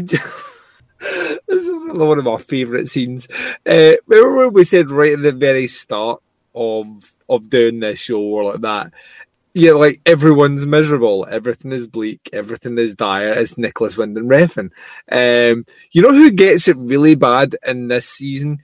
Anyone in the service industry. Like, everyone in the service industry just wants paid and to deliver their order, but will instead be given this massive diatribe of something super fucking depressing. And yeah, if this like, all this girl was wanting to say is, like, listen, there's cherry pie or there's apple pie, but I really want to take home the cherry pie. It's been a long day. And at this point, Diana's like that, you know, this would be the perfect time to scare the living shit out of you. Bo, there's a story that accompanies this. A rendition of a very famous story that I was not aware of. This appears to be a kind of alternative facts sort of way of doing it. And would you like to tell the ladies and gentlemen out there, one, what the fairy tale is, or kind of nursery rhyme fairy tale is, and two, the version that we were not aware of? I would love to. So this waitress is like, hey, I'm going to my grandmother's house after this, so I bet you hurry the fuck up and order some pie. And Diana is like, hey, you know, that's just like Little Red Riding Hood. Have a seat, and I've got an absolute horror show to tell you about. Let me tell you something that will age you. Yeah, and she's like, the wolf didn't eat Little Red Riding Hood in the real story. What happened was he made Little Red Riding Hood, when he's all dressed up like the grandmother, strip. Mm-hmm. And then Red gets in the bed because it's so cold, and then the wolf rapes her, because that's what all wolves do. Yep. Horny buggers. And when he's done with her, he kicks Little Red Riding Hood out of the bed and tells her to come back the next day. Yep. Kicks her out of the bed, asks for sandwiches. Right. Give me a bowl of cereal. Get the fuck out of here. I prefer the Cinnamon Toast Crunch. And then, but Diana is like, well, she was a hunter, though. And by the way, it just occurred to me, Diana the Huntress from Greek mythology. Shit. Oh, yeah. Yeah, it's all in here, bro. It's all in here. This is Winding Refn. Nothing is accidental or coincidental, including the hawk sound, which he stole from us. Yeah, son of a bitch. We're gonna sue the shit out of Nicholas Winding Refn. Hashtag NWR in court. Yeah, like we'll sue him, which means we're suing Amazon, and the only way they'll be able to pay out is to make a second season in full. I'm good with that. If that's our payout, I'm fine with it. Unless we can get millions of dollars, in which case, fuck the show. Yeah. Let's take millions of dollars. So, but she says that Little Red Riding Hood, unlike the original story, after she gets kicked out of her grandmother's house after being raped by a wolf, a la Bram Stoker's Dracula, that Little Red Riding Hood was actually a hunter. And so Diana says when she comes back, she gutted that wolf from tail to tongue. And the waitress goes, damn. Yeah, she goes, gulp. Yeah, and then Diana's like, by the way, I'll have the apple pie now. Yep. And anyway, the waitress is like, hey, are you waiting for anybody? And she's like, yep. In fact, make that 2 slices of pie. And then there's a pause. Mm-hmm. And then Vigo walks in. And you see Diana smile. And she kind of laughs and shakes her head like, I can't believe you crazy motherfucker. And there's a moment where she takes his hand and he's talking to her, but we can't hear anything. And Diana, we see her crying. Mm-hmm. And then we start to hear the dialogue again. And she says, do you like apple pie? And he's like, yeah, I do. How is it? And she says, you know, it's delicious. Also, we're going to be meeting somebody new soon. Mm-hmm. And he's like, oh, really? Who's that? And Diana says, I don't know her name, but she's coming. Yeah. That episode, by the way, entitled "The Empress," is super metal. From start to finish. Yeah, I mean, again, it starts with crazy silver eyes, mystical shit about getting messages from beings. Vigo's mom dies. Then he just wages fucking war on a bunch of sexual deviants. And then we get the coming of Yaritza alluded to, and we're like, I don't know about you, Duncan. I'm thinking episode 10, well, this is where it finally happens. Well, I was thinking to myself, episode 10 is half an hour long. That's a lot of story to cram in. Like, a lot of story. They will not be able to take their foot off the accelerator for 1 second. And instead, Duncan, they spend approximately half the episode following Diana around her apartment. Yeah, and so this episode, by the way, episode 10, titled "The World," and this is going to be quick. There's 4 scenes in this whole episode. Yes. The first scene, Diana is watching some kind of VR tutorial on masturbation. Yep. And so we see Jenna Malone rub herself off in bed. Then, as this voice is like, now rub your clitoris counterclockwise. Hold your breath. Count to 10. And I tried all of this, Duncan, and none of it worked for me. Well, the last time, we also got to remember that the last time we saw Gina Malone get physical, it was with a corpse in Neon Demon. Where she went full on necromantic on that fucking dead body. So I was just glad to see it was done in VR, to be honest. Right. This time the corpse was virtual, at least. Yes. Mm-hmm. So she showers, she shaves her legs, she goes to the pool and calls into work and is like, I can't make it today. And clearly her coworker is like, oh, I can cover for you. What do you have? And she, tells her like, hey, here's what's on my docket today. I should be fine by tomorrow. And then hangs out by the pool for a little while longer, goes inside, watches some UFO videos. Of course. Where the host of this, one presumes, YouTube series about UFOs is telling the story of this female Air Force pilot who got contacted by these aliens. And it's not tough to make the connection to Gina Malone's beans, which now means that Too Old to Die Young is about aliens. Much like another show that we have discussed, a Twin Peaks, if you will. Mm-hmm. And anyway, as the host describes this story, he's like, yeah, after she got this, contact with these aliens, she basically just dropped out of society to help spread this message. And the aliens told her if people could get along with the aliens, peace and love would spread all over the world. And he's like, let's throw it over to our co-host for more Monkey Puppet. Yes. And Bo was the happiest man ever. This was one of the greatest things that has ever happened in my life. Because once again, random monkey out of nowhere, Twin Peaks. Right. Yeah. And not just a monkey. It's a monkey hand puppet. Yeah. And the puppet is like, boy, she sounds crazy. And he's like, fuck all this pea shit, burn it down, blow it up. And then he says, and I quote, Monkey Puppet gives 0 fucks about peace. Yeah, I want that on my t-shirt. Are you kidding me, man? The note that followed that was, this is amazing. I could not have been happier in this moment. Everything about this was like Refn clearly had been listening to the Duncan and Bo Go to Twin Peaksy show. Yeah. And was like, first of all, I got to take the hawk sound effect out of there. Also, one of these guys really loves monkeys. I'll tell you what, as a little Easter egg for him, because they might be asking themselves, did that asshole listen to our podcast and steal our hawk sound, this is just for them so they know for sure that's what happened.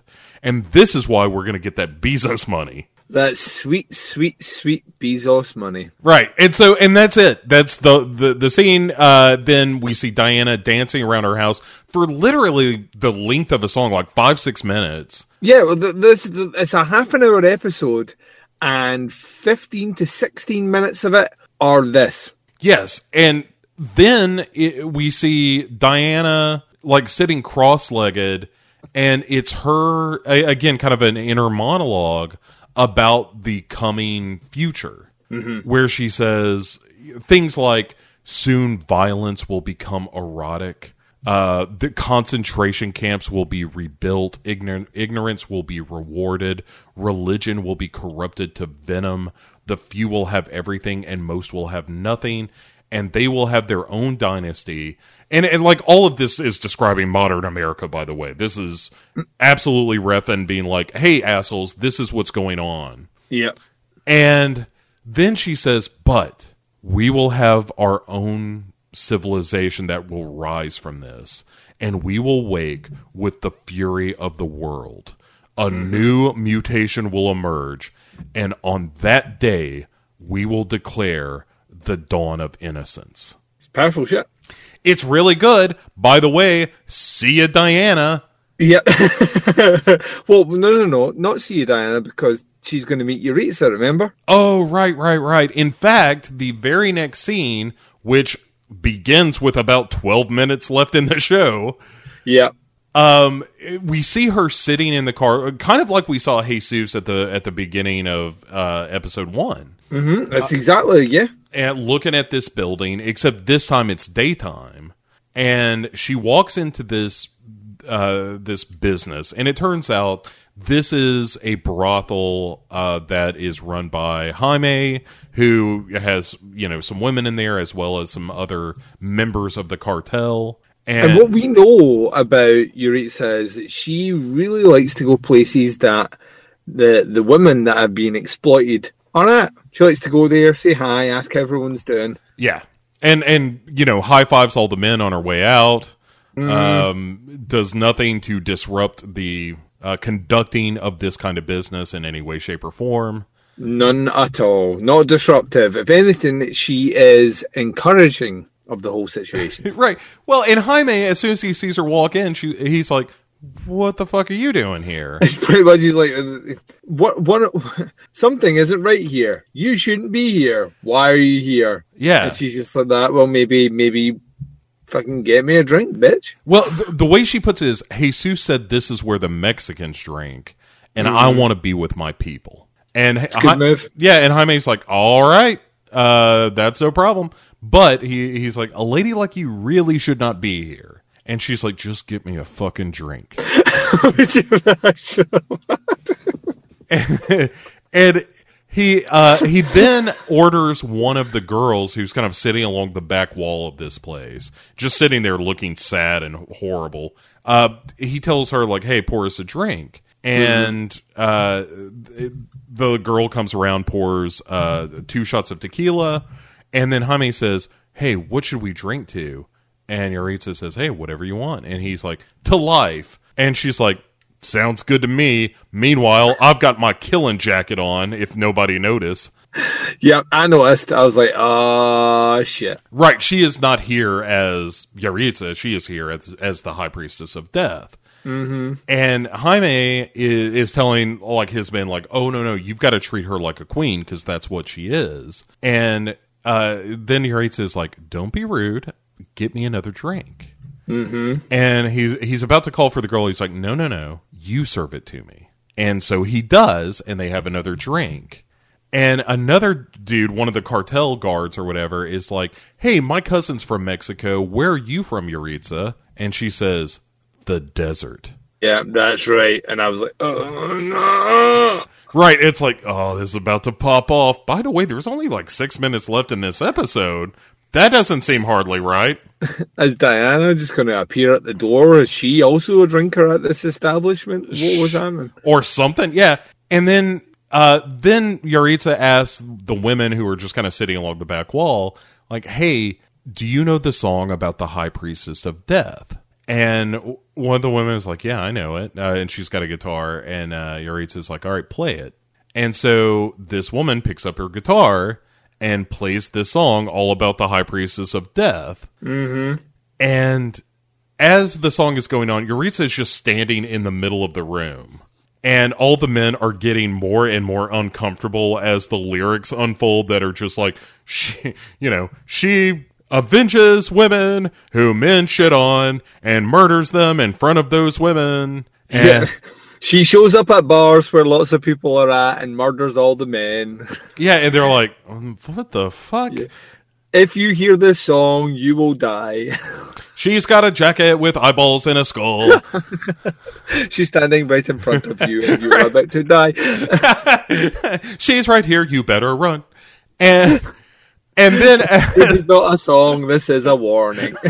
Hey, stop singing for a second. What was that you were saying? Oh, nothing. I was just singing a song. Are you saying we're in danger? No. Under no danger? What? That's crazy. All right, go back to singing. No, seriously, this is a warning. You're all in grave danger. Whoa. Stop singing for a second. What did you just say? Nothing. I'm just singing the song. I don't know what the problem is. Go and play the next verse then. Death to men. Death to men. Right now, really, she's got a gun. But yeah, so when it's over, Jaime is like, hey, Yaritza, why were you having to play that song? And she is facing the door out. Yeah. And we see this sparkle come from within her jacket, and I was like, holy shit, is this like when, is a dude in a comedy pulls open his pants and the light of God comes out from his crotch or something?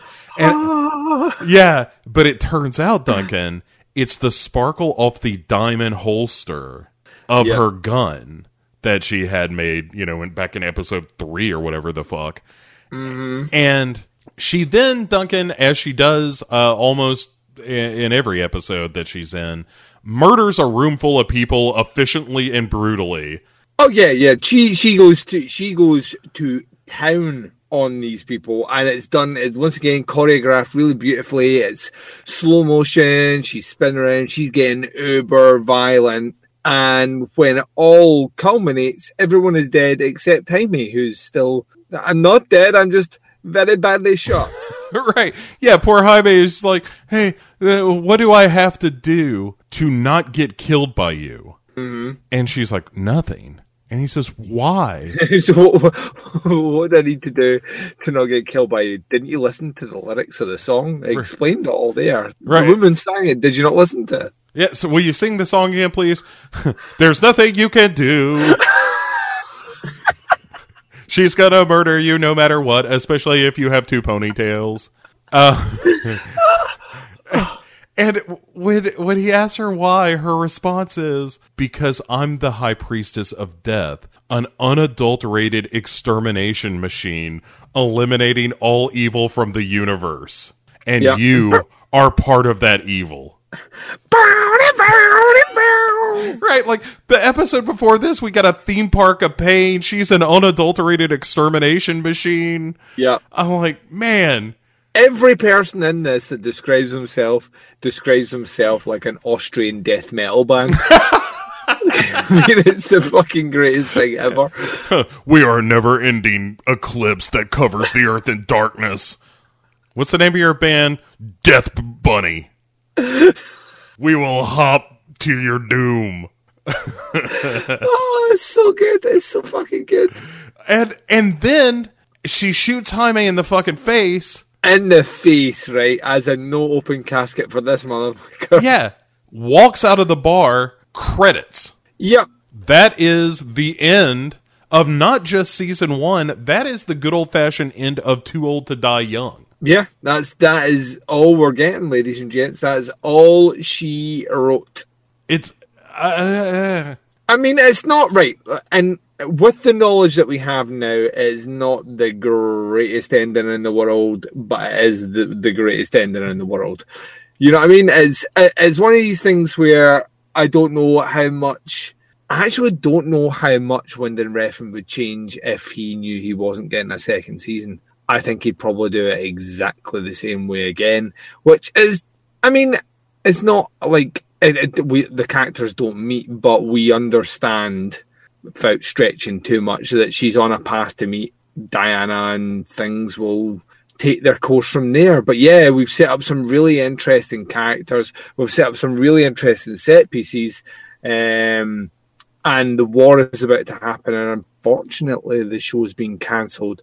But I will tell you this, Bo Ransdell, for 2 shorter episodes, fucking Wyndham Refn knows how to finish strong. Dear God. I mean, he went all esoteric, all weird, went as weird as he could possibly get.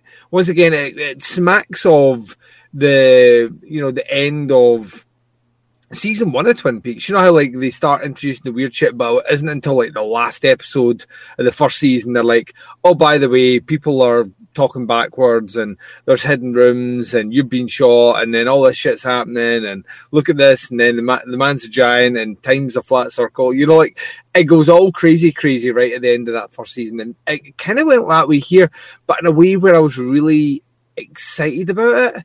And yeah, like holy fucking shit. For a show that we were both like, yeah, this could be, I mean, I was interested. You were like, I'm going to give it a shot and see how we go. The way I described it online when it finished is it might be out with something like Twin Peaks. It might be the most singular vision piece of television I think I have ever seen. If you remove Twin Peaks from the equation, I just can't think of anything that has spoke with the voice that this has consistently all the way through and just does not give a fuck. This show does not give a fuck about anyone, anything, your feelings, Amazon, anything at all. And yeah, I fucking loved it. What did you think when it finished? Yeah, I mean, knowing that there wasn't going to be a second season and getting a pretty good idea by the end of episode 9, like this is not going to wrap up. Yeah. And so I'd kind of prepared myself for that, and that's great. I'm fine with it not resolving itself in a way that's like, oh, well, this is, absolutely a fitting into this story. It's just a story that kind of stops. And so I would sort of warn viewers, like, if that's a thing that's going to turn you off, then avoid. That's absolutely going to be your experience in seeing this. However, I have not been necessarily the biggest fan of Nicholas Winding Refn's films. Understatement, but we'll go with it. But I had such a blast with this. Like I said, I think either last episode or the one before, I really feel like television, like long form storytelling, is kind of his best self. Like it is like his natural evolution.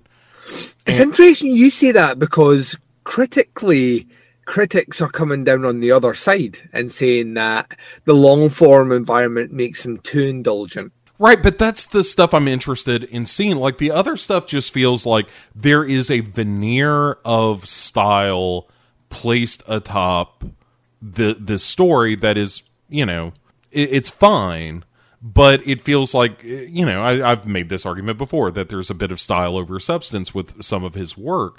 Whereas here, because the style is so much the focus, the story becomes completely secondary. And there's cool shit that happens, no question about it, but it's more like, hey, this guy for 13 hours is just going to let his mind, unravel on screen. And I thought it was fascinating. And I really enjoyed it, like up to and including the unsatisfying conclusion. I thought it was incredibly cool. Yeah. And it's dude, like I said, the theme park of pain and the speech that Yaritza gives, like all that stuff is just so rockin'. Yeah. And like I said, because I knew what I was getting into and the long takes and all that stuff, and I just sort of settled into it. as opposed to feeling like, hey man, we've only got 2 hours to tell this story. How about you quicken this up so we can get around to the business of doing a movie? Whereas with this, I felt more, I don't know, at ease with him as a filmmaker in this scenario. Yeah, well, what'll be interesting though is, I think you've said it before, but what'll be interesting though is you going back now and checking out some of that previous stuff now that you have not that like some new appreciation, but you have your entry point now. Well, you have that hook into his work, that the evolution of where that goes, even though it's taking you on a journey backwards, it's like finding an album from a band kind of halfway through their career, knowing fine well you tried to get into that band years before but couldn't, and then you finally find the thing that makes you gel with them, and then you go back and understand the genius of it. And that's what I'm excited about, because I don't know, like, to me, this journey started as soon as you enjoyed Only God Forgives. Yeah, and I really did enjoy that. Yeah, a movie of all these movies, that's the one where its style over substance gets most applied to. There's critically, that was, the big critical complaint about that one is that nothing happens in that movie. Right, but maybe that's the touchstone for me, is like when the story is so basic or just so sidelined that it's like, no, that's not the point. Yeah. The point is to just experience this world that he's creating. And maybe that's it. Maybe, and like you said, maybe when I go back now and watch, Neon Demon again and Drive and stuff like that I'm going to come away from it thinking, oh, that was actually, like, now that I'm tuned in to that frequency, I can enjoy it a lot more. So. Yeah.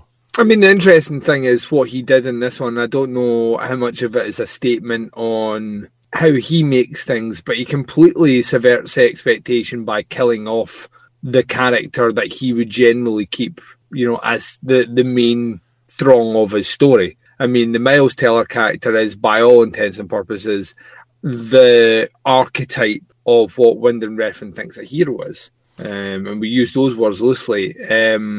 But the fact he viciously killed him off an hour and a half before the end of the show, and then really there's only one conversation briefly mentioned about him, and that is it.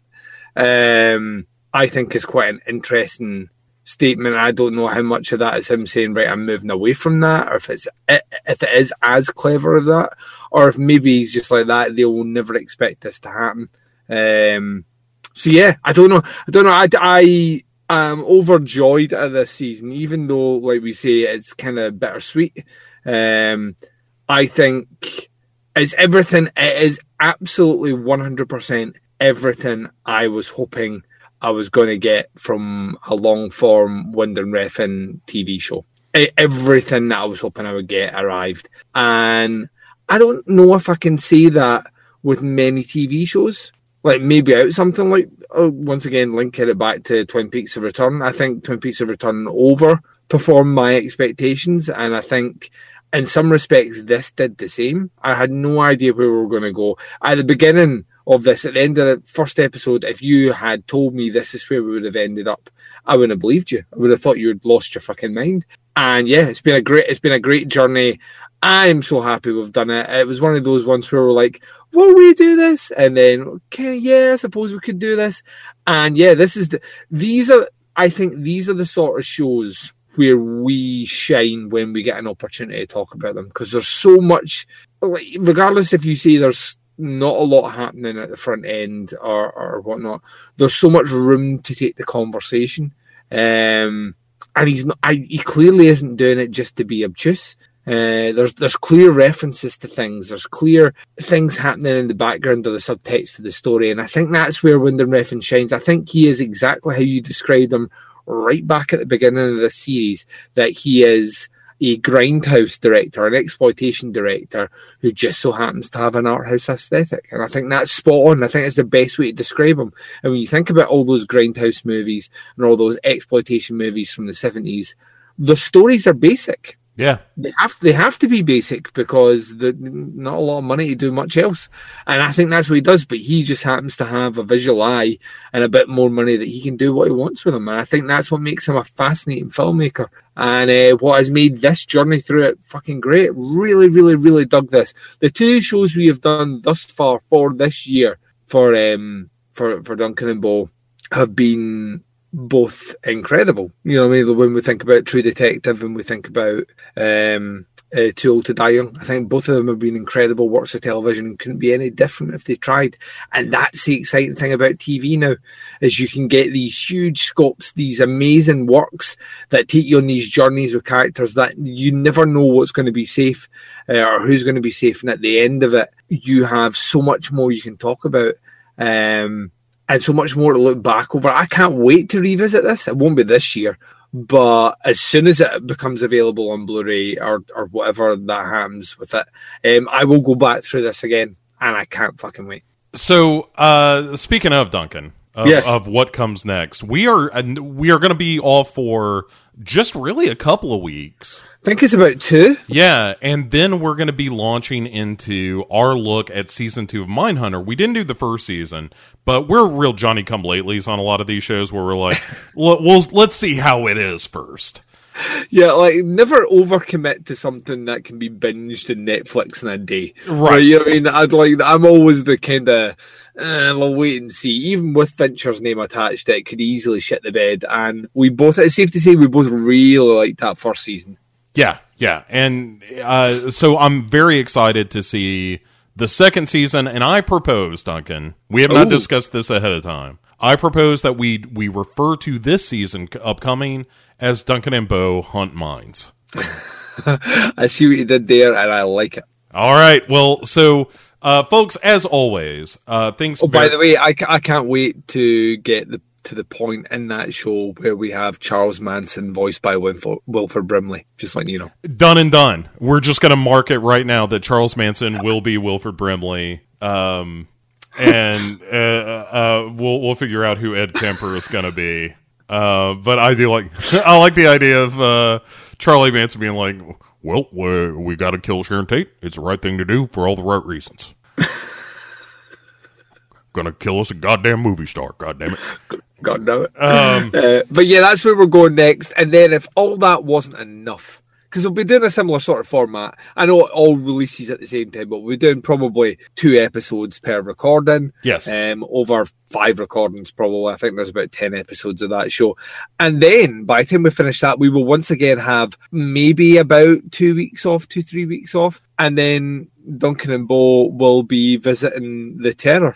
That's right. Duncan and Bo will be going to the Terror. Duncan and Bo will be terrorized. I don't know. I thought you're better than me. Duncan and Bo Get Terrified, I thought was a good one. We'll do that. And so we'll be doing the second season of a TV show, which we both fucking loved. So, yeah. We're spoiled this year, man. Absolutely spoiled. Yeah. We've got good stuff behind us, good stuff ahead. Listeners, thank you all so much for joining us on this really crazy journey through the aesthetic and taste of Nicholas Winding Refn. We will be back in a few short weeks to Hunt Minds with Mindhunter Season 2 on Netflix. And that's it, folks. Say goodnight, Duncan. Good night, Duncan. Goodbye.